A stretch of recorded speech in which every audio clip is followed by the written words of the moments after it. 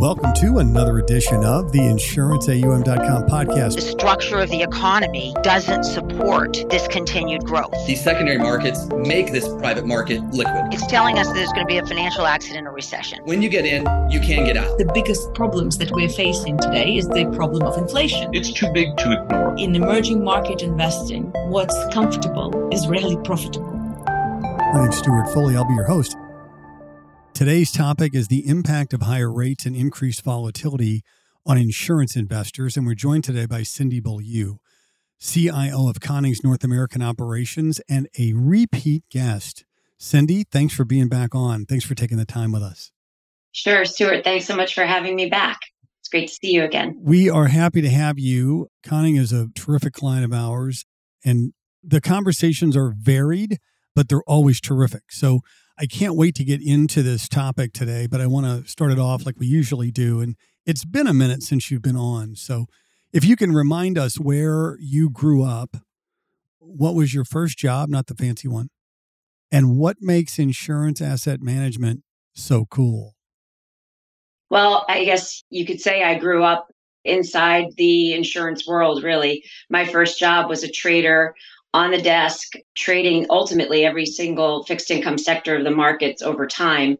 But that was inside an insurance company. And I was fortunate at that time to benefit from not only the management of a general account, but we had retail mutual funds and institutional pension assets that we managed as well. So it was a way for me to really build an understanding of what it takes to manage constrained money alongside of managing money that is completely unconstrained and very total return oriented. Insurance money's got total return aspect to it, but there are certainly a lot of things that make that much more complex and complicated to actually achieve. And so putting those two types of management styles together, I think really helped me to gain an understanding and really my whole knowledge base of relative value, taking appropriate risks, making sure fundamentals are fully understood before you jump into anything in both the fully unconstrained and totally constrained management styles. And that led to me becoming a portfolio manager with obviously increasing levels of assets and complexity to those assets over time. And now here I sit today as a chief investment officer. That's cool. So what makes insurance asset management so fun? I think it's really the challenge of it. You know, one of the things that maybe before I even got into the industry, I'm an incredibly competitive person.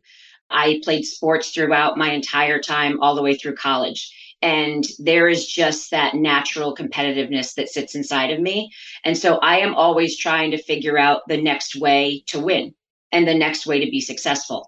And I think with the constraints that are applied when you're managing insurance money, it makes it that much more interesting and challenging. And I like to rise to that challenge. Insurance money can be a lot of fun to manage because what you get the benefit of is the ability to take all different kinds of risks. You just have to be ready to manage them appropriately. And you don't always get that same benefit if you're managing specific sleeves or types of assets. But insurance companies are always looking for the next new idea and next new way to diversify their portfolio. And I think that's really part of what makes it fun. What sports did you play in college and in high school? Through high school, even before high school, I was a tennis player, had softball in the mix up until I got to high school. When I got to high school, it was a focus on tennis, but then a group of us got together talking about girls lacrosse, which was not something that we had in our town at the time, and developed that through the club level and took it to varsity while I was in high school and enjoyed playing varsity girls lacrosse in high school, which was really exciting. So when I got to college and was again a varsity tennis player for all 4 years, that didn't seem to be enough. Imagine that with schoolwork and everything else that we still wanted to do something else. Again, found a group of girls and club lacrosse was the way to go. And that's now a varsity sport at my alma mater, LaSalle University in Philadelphia. Oh, wow. That's awesome. So the last time we talked about January 2020. You had become the chair of Conning's Investment Policy Committee.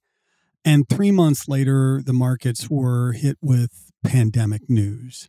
And this year, you became CIO September 30th. And about a week later, we saw an outbreak of potentially serious conflict in the Middle East. So your timing's been interesting, right? Like the old saying goes, may you live in interesting times. Can you talk a little bit about how these immediate crises help shape your management style? I think it comes back to I've lived through a lot of crises and cycles over the course of my 30-year career that I'm looking at today. I think back to, starting in 1994 was a period of time of extreme volatility in the bond market. The Fed had effectively broken something with a series of aggressive rate increases. And interestingly, though, it was one of their few soft landings that they engineered, something we don't think they're going to be so fortunate about this time. But you learn a lot from every single period of volatility, every crisis you go through. And I think back to those periods and I realize that there's certain things that you really have to take away from them. One, fundamentals are critical. If you're not doing your fundamental homework when you're investing, and this doesn't matter if you're investing for insurance or non-insurance assets, but it's really critical with insurance assets. Those fundamentals are done in a solid way that you can count on. The significant majority of your portfolio can weather through most periods of volatility. So that is absolutely critical and important. The other thing is certainly with volatility and uncertainty has two ways that it kind of cuts. You've got the risks, but there's opportunities.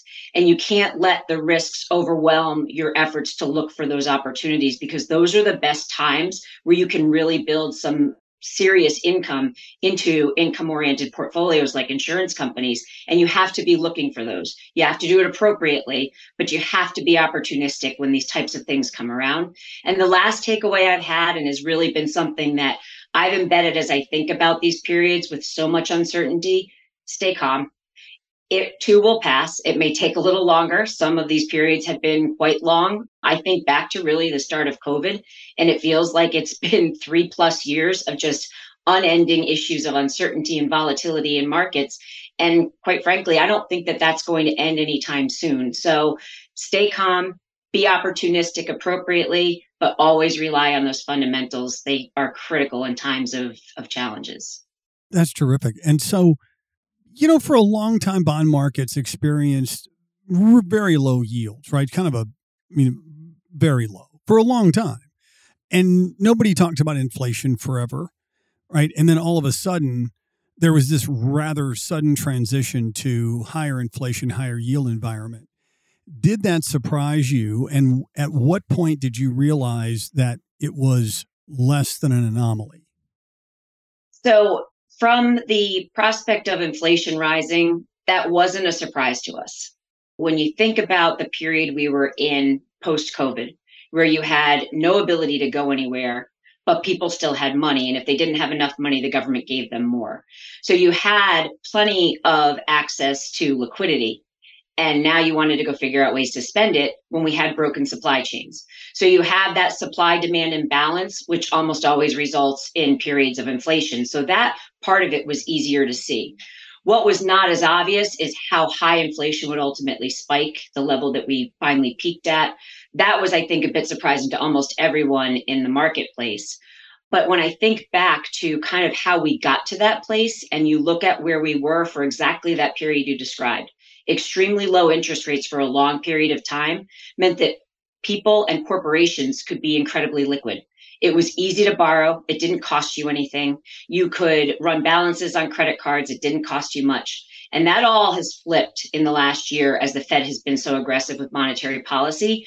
But that buildup of liquidity for such a long period of time, almost unchecked, and then thrown into the mix with additional liquidity provided by the fiscal side of the equation, and then all the challenges on the supply side, you put that whole thing together and you see how inflation got to the levels that we saw back in June of last year. So that piece of it didn't necessarily surprise us in terms of inflation happening level. Yes, that was a bit of a surprise. But, when we look at it now, we certainly think about the fact that it is going to be hard for the Fed to hit 2%. There are things that came out of the pandemic that are likely to be challenging to actually get back to normalcy. Some of these supply chain issues that developed have changed more permanently. The demographics of our workforce have changed, and that's a bit more permanent. The deglobalization has certainly been a change, and that in some cases will be more permanent. So when you think about the things that allowed us to enjoy such low levels of inflation for such a long time, you can start to check boxes as to the ones that have actually started to flip the other way and not in a temporary format. So it leaves you questioning, is 2% the right number anymore? We kind of think it might not be, but that is going to take a little bit more time to play out. Can you talk a little bit about how the inflationary environment of the last 18 months has affected your clients, right? So I think it's worth noting that Conning is overwhelmingly an insurance asset manager. That's what you do, right? It's not all you do, but your core competency is insurance asset management from soup to nuts, right? And you're very good at it, and you've been good at it for a long time. When you look at insurance companies and the liabilities and how that the inflation has exposed them to that, what has Conning been able to do with your client base that when this kind of a change in the macro environment happens?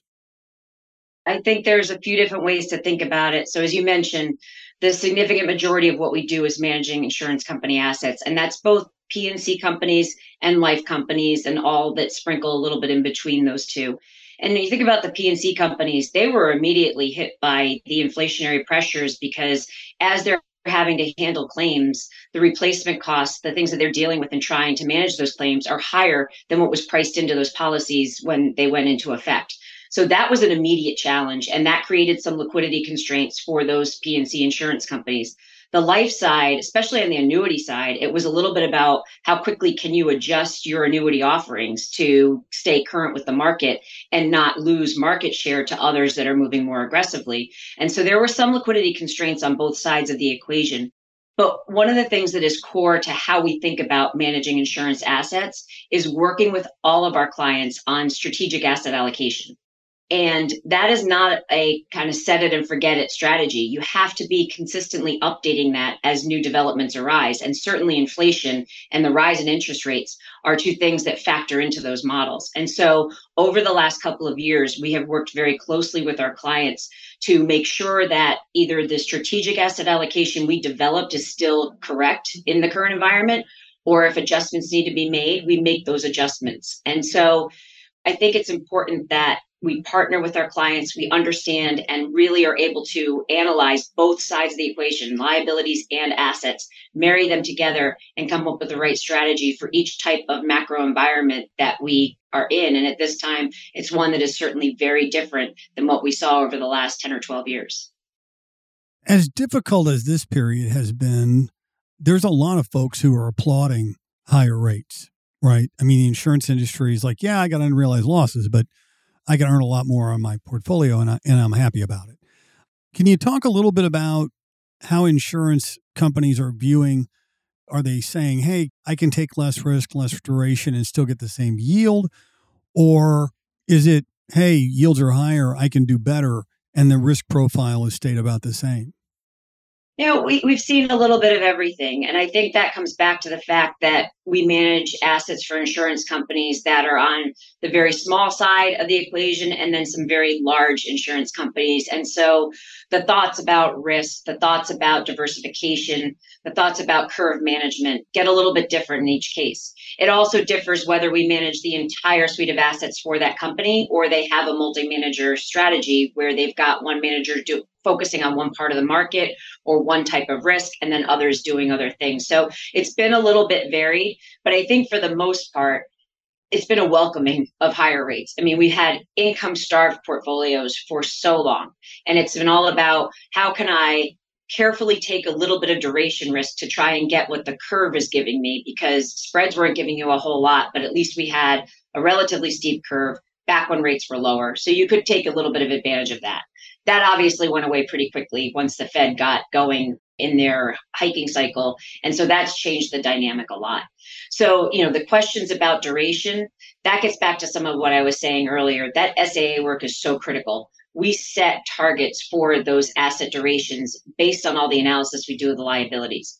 When you're managing insurance assets, you really have to be careful not to stray too far from that, unless there is something that is just painfully obvious about where we're headed with rates that can be either very effective and helpful in building returns, or can be really quite punitive if you get it the wrong way.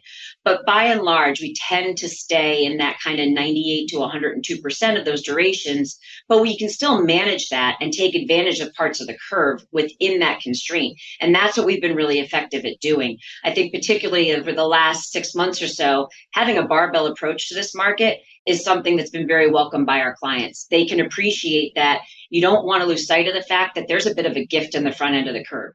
It is very high base rates, and then there are certain sectors of the market that you can add that are high quality, short duration to take advantage of that.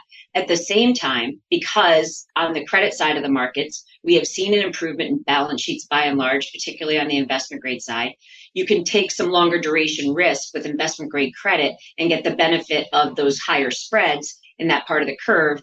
And you build in some nice income for a longer period of time in case rates do start to revert back, not to zero, but something lower than what we're seeing today. So I think it's managing all of those risks, if you will, and all of those kind of risk tolerances and thoughts about the market into a way where we can be most advantageous for each of our clients, but very much consistent with what they want us to achieve. That's terrific. So Conning and others have encouraged insurers, especially small to mid-sized firms, to diversify their portfolios into what I guess is best called non-traditional or less traditional asset classes. And what I'm talking about here is CLOs, esoteric ABS, just as a couple of examples.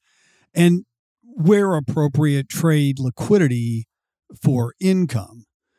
In this new environment, is that still your message?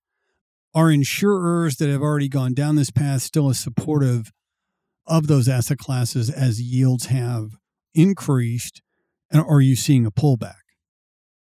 Yeah, I think it comes back to the idea that diversification we view as something really critical to managing all portfolios. And insurance companies, I think it's even more important at the end of the day because insurance companies have constraints. Those constraints can change over time. They can have increasing weights, decreasing weights, but the reality is you're managing constrained, highly regulated portfolios that have to answer to someone other than just putting up really great returns. And so when you think about that and you think about diversification, you want to find new ideas and new ways to build out a portfolio. One of the things that we're always challenged with is as the market gets comfortable with a certain subsector, sector, asset class, those return opportunities start to go away and it becomes more normalized. And you end up with a whole lot of things in a portfolio. When something goes bump in the night, correlations go to one. So having the diversification of those non-core parts of the market offer our clients an opportunity to have kind of a part of their portfolio that's not going to react the same way. And that's a good thing. And so I think that we have done a very good job of bringing these types of opportunities to our clients, getting them comfortable with what the risks are. And arguably, they're just different. They're not worse. And you get paid a premium for that. And I think what we have seen with our clients is a continued willingness to participate in these parts of the market as long as that premium is still there and they trust that we'll be the ones that can discern whether or not that's still appropriate. And that's what we've been doing. And I think, at times we've been careful. AAA CLOs is an example. There have been times where they got really tight over the course of the last year or so, and they're a little bit less favorable when they get to that point because you've got other opportunities in short duration, high quality parts of the market. But when they back out, that's a tactical opportunity. So it's a stay the course in terms of wanting to have ownership to a part of the market and allowing us to be tactical about when the best opportunities are to pursue that for the benefit of our clients. And I think Conning has always been known as somebody who can manage core fixed for insurance companies with the best of them, right? But I think it's not maybe as well known that the platform also includes bank loans, CLOs, EM sovereigns, and corporate debt. And you've just added this year commercial real estate to the, I don't know what the right term is, portfolio of capabilities. Maybe that's, or strategies or solutions. I think it's more solutions in your case. Can you talk a little bit about how that model has been working for you and how you're able to, I think it's worth pointing out that you have serious capabilities to look at the entire insurance company, both assets and liabilities. are you able to use those capabilities to, in a way, sort of data drive a suggested allocation? So it certainly in our SAA work, as you said, the importance of being able to analyze both sides is really critical. And trying to figure out where there may be opportunities to fill gaps in different parts of the market, whether it's sector or asset class, that SAA work can tease that out for us. And that has helped us identify over time, as well as certainly watching trends in the marketplace and the development of new asset classes to determine where we think the best opportunities are that are consistent with managing insurance assets. And that's not everything. I mean, there's certainly parts of the market that we, haven't delved into yet, whether it's because we haven't found the right partner or we felt like those strategies were maybe a bit overpriced and you want to see them go a little bit out of favor. We've had reasons to step away from certain parts of the market, but certainly the strategies that we have either developed internally or the ones that we've brought on through acquisition have proven to be really beneficial to our clients. And it gets back to that diversification. I think it is so important that we are constantly looking for new areas of the market for our clients. But what's really important as we look at each of these acquisitions is making sure that we can build out strategies inside of them that are consistent with how you think about managing insurance assets. That gets back to the bread and butter of conning. We know what it takes to make an asset work in a portfolio. We know what the accounting has to look like. We know what the regulators are looking for. So as we're making each one of these acquisitions, we are looking to make sure we can build out strategies that will be consistent with those types of guidelines, risk tolerances, accounting, everything you have to think about. We make sure we can come up with strategies that really fit our clients. And that's, I think, what's made us so successful in bringing them on board. Yeah, it's interesting. I mean, certainly you've seen insurers go out and find expertise they don't have internally, right? And I think generally speaking, insurance company portfolios have gotten a whole lot more diversified than they used to be. And and low rates drove everybody there.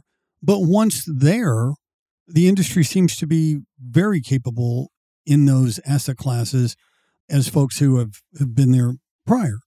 And it's interesting that, several years ago, a survey was put out that said that if there's $7 trillion in the U.S. of AUM, about 1.3 of it was outsourced. And the CAGR on that, the compound annual growth rate, was said to be 5 to 6%. And about 5 years later, a survey came out that said that number was now 3.5 trillion and that the total number was more like 8.5. And I'm no mathematical wizard, but that's a heck of a lot more than a 5% CAGR. And so do you see this trend continuing for insurance companies as they're buying not necessarily riskier, but more diverse strategies? Do you think that's going to keep marching forward? We do. I think it comes back to just the way financial markets and financial products work. You're always constantly developing new ways to find returns. You're developing new ways to offer products to clients. And with that comes complexity. And with that comes the desire to find new ways to invest that money. And so I think that combination allows this industry to continue to grow quite nicely. You have a lot of people that are really dedicated to developing unique, complex products that really sell well in the marketplace. And as they do that, the only way to meet those attractive income streams, yields, however you want to describe it, is to have some unique things that you can invest in. So I think that there is that growth potential to continue. I think what we've noticed over the last several years, we've been pleasantly surprised by, is the continued outsourcing of investments to third parties. And you thought maybe after COVID that there would be a bit of a shutdown with that. But I think in reality, some companies stepped back and said, we've been diversifying our portfolio an awful lot over the last 7, 8, 9 years. And now feel like maybe we need to have somebody else manage this whole thing for us because it's just gotten a bit unwieldy. There have been others that have looked at it as we can handle the core we've got the basic day-to-day stuff, but we need managers that can do other things for us. And that's been an area we've been successful with as well, is actually bringing in clients for just dedicated parts of the market, like esoteric ABS and private placements. And we've been very successful with our manager Octagon with CLOs and different CLO strategies. So I think it's not as much as it maybe used to be about, do you outsource or don't you? It can be that kind of hybrid approach, like everything else these days has a hybrid approach. This can too, where you can really hold on to the core and look to add value on the outside with managers that have individual expertise. And just to go down that path just a little bit further, if I'm a CIO and I want to run some of my money inside and some of my money outside, and let's just say that I need full accounting, I need full reporting, I don't even want to look at it. And I need to get my AM Best reporting done, and I need to fill out some questionnaires. I need to get all that stuff done. Is that possible? Is that in your wheelhouse to provide that turnkey solution while managing some of the money's managed in-house and some of the money's managed out-house? Is that possible to do out of house? Is that possible to do?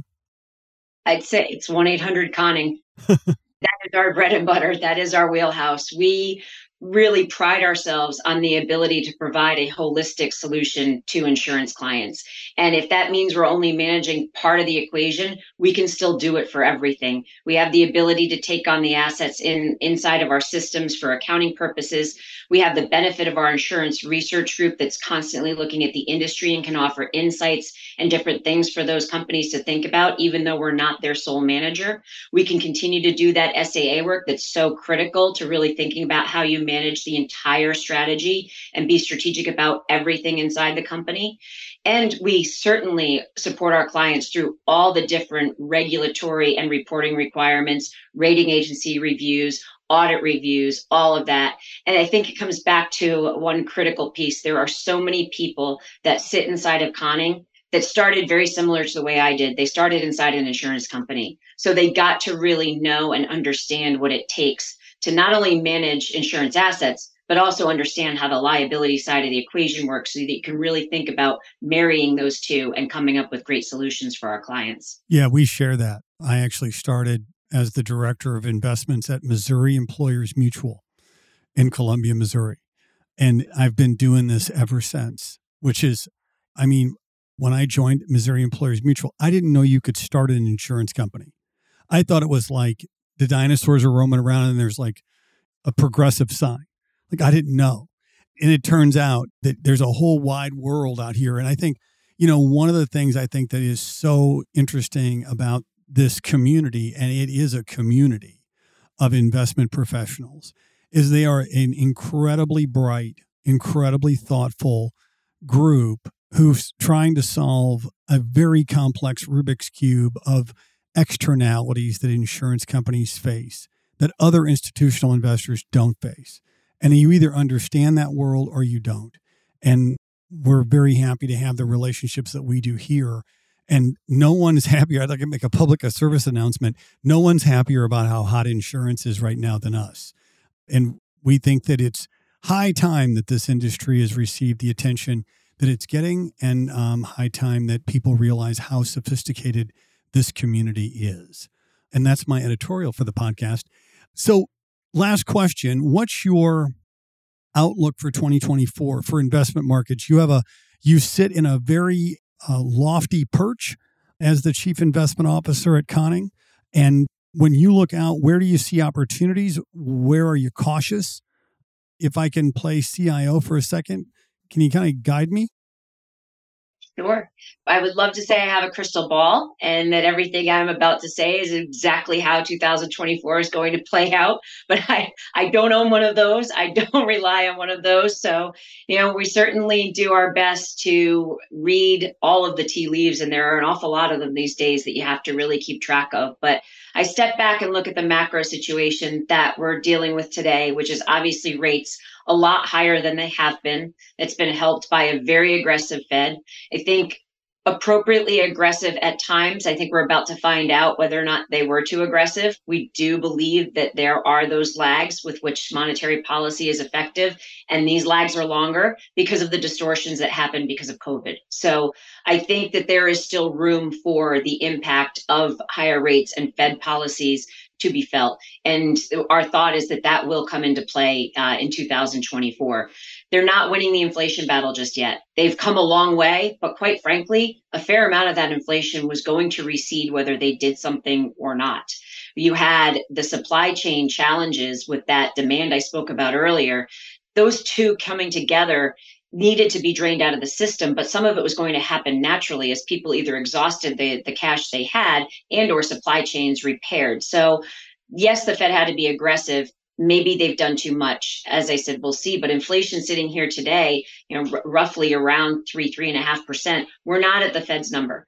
And they've even admitted they won't be there by the end of next year. So we think that that is also the base case for higher for longer, because the Fed has recognized and has repeatedly said that they are not going to be comfortable with changing their policy until we have a sustained movement lower in inflation back to their 2%. And they keep saying 2% target, not changing that yet either. So that leaves rates higher for longer.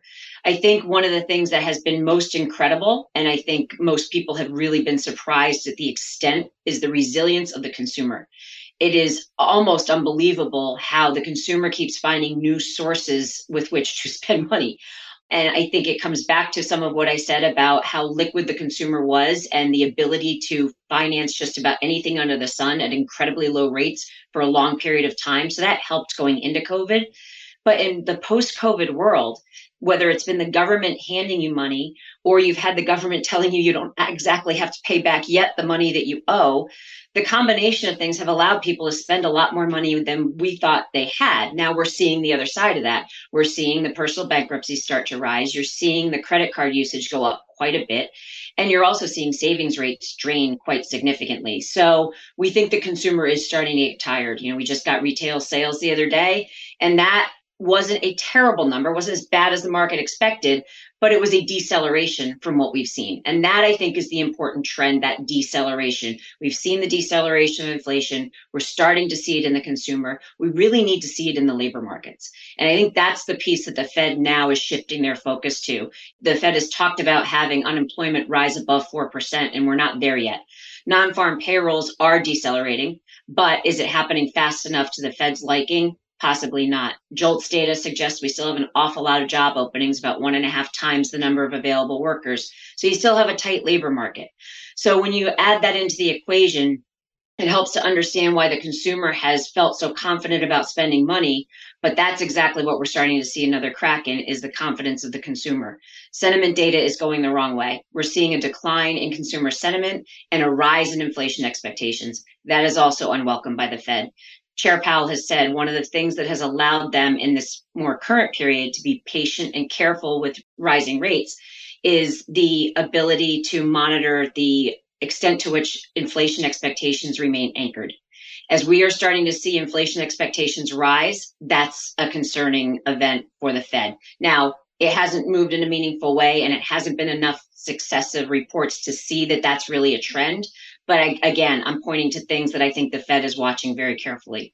We don't think they have to raise rates again right now. I think, at this point, the December move that maybe was on the table a couple of weeks ago, that's been moved off the table. Do they even raise rates again? I think that's a reasonable question to ask. But the thought of holding them higher certainly makes an awful lot of sense. And then we think because the consumer does finally crack in all of this, that you do have that mild recession next year. Mild, it's short in duration, it's manageable, and it doesn't mean that the Fed necessarily has to step off the sidelines if we're right about the extent to which that recession takes hold. So if we can work our way through that, there is the possibility that by the time we get to this point next year, the Fed is starting to contemplate taking a little bit of this tightening cycle out of the equation and starting to ease rates. But there's an awful lot to get through between now and then. And the one last piece of the equation that I think is really important and has really contributed to the rise in rates we've seen over the last month is the fiscal side. There's no question that we have had and continue to have an unsustainable path of deficit building in this country. And the way in which we are financing it we've been able to get away with for a really long time. But as one, we start to lose our credit ratings because of our fiscal irresponsibility. And two, we start to run out of people that are as interested in our debt as they may have been before because they're dealing with their own domestic challenges.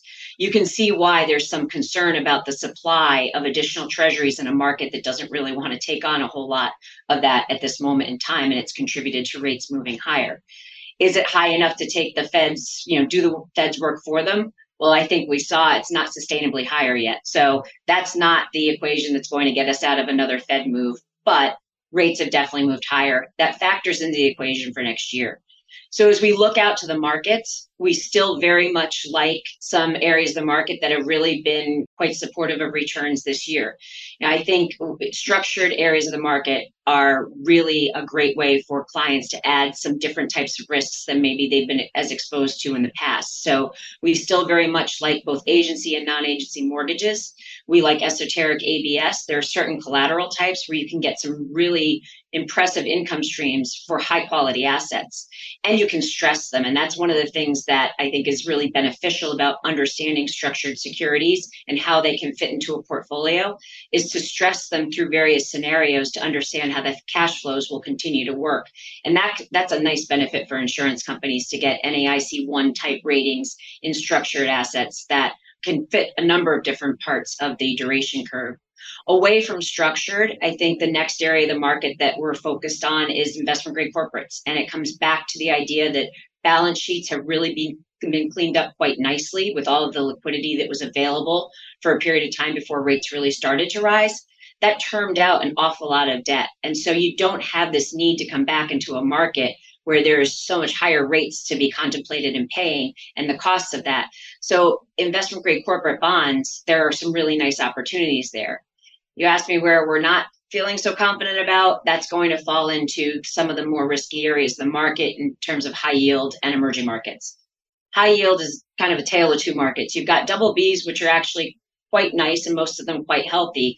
Then you get below that and the risks really start to get magnified pretty quickly. So there are areas of the high yield market that you can be tactical with, but the spreads haven't been quite as attractive to be excited about those. And I would say the same thing for emerging markets. Our call there is really mostly about valuations. We don't feel that valuations are compensating you appropriately for the risks that are associated with those types of assets. That's really helpful. We have covered impact of higher rates and increased volatility on insurance investors, and I appreciate you doing that. And I've got actually two fun questions on the way out the door. So you can take either or both. Lots of our clients take both, no pressure. What's the best piece of advice you've ever gotten or given? And who would you most like to have lunch with, alive or dead? Wow. I work hard on these, Cindy. I do. Yeah. I work hard on them. Marty knows. I do my best. They are good ones.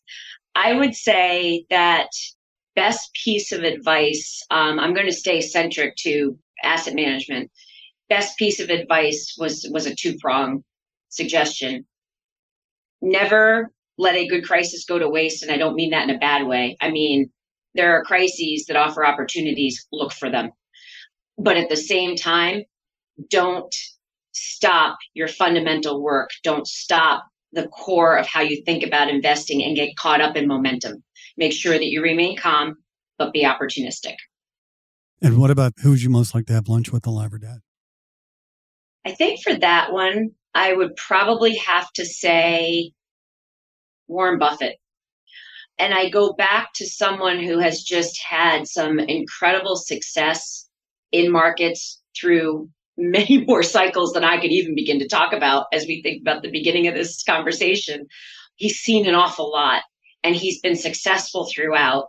And the one thing I actually also like about Warren Buffett is he can admit his mistakes and step away. He does not have a problem, selling when things are pretty depressed because he sees that the next move is to be even more depressed.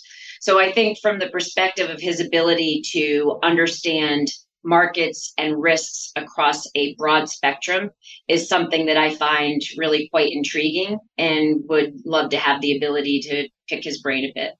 Thank you so much. I really appreciate you being on. We've been joined today by Cindy Beaulieu. CIO of Conning's North American operations. Cindy, thanks for taking the time. Great. Thank you so much, Stuart. Thanks for listening. If you have ideas for a podcast, please shoot me a note at podcast@insuranceaum.com. Please rate us, like us, and review us on Apple Podcasts, Spotify, Google Play, Amazon, or wherever you listen to your favorite shows. My name's Stuart Foley, and this is the InsuranceAUM.com podcast.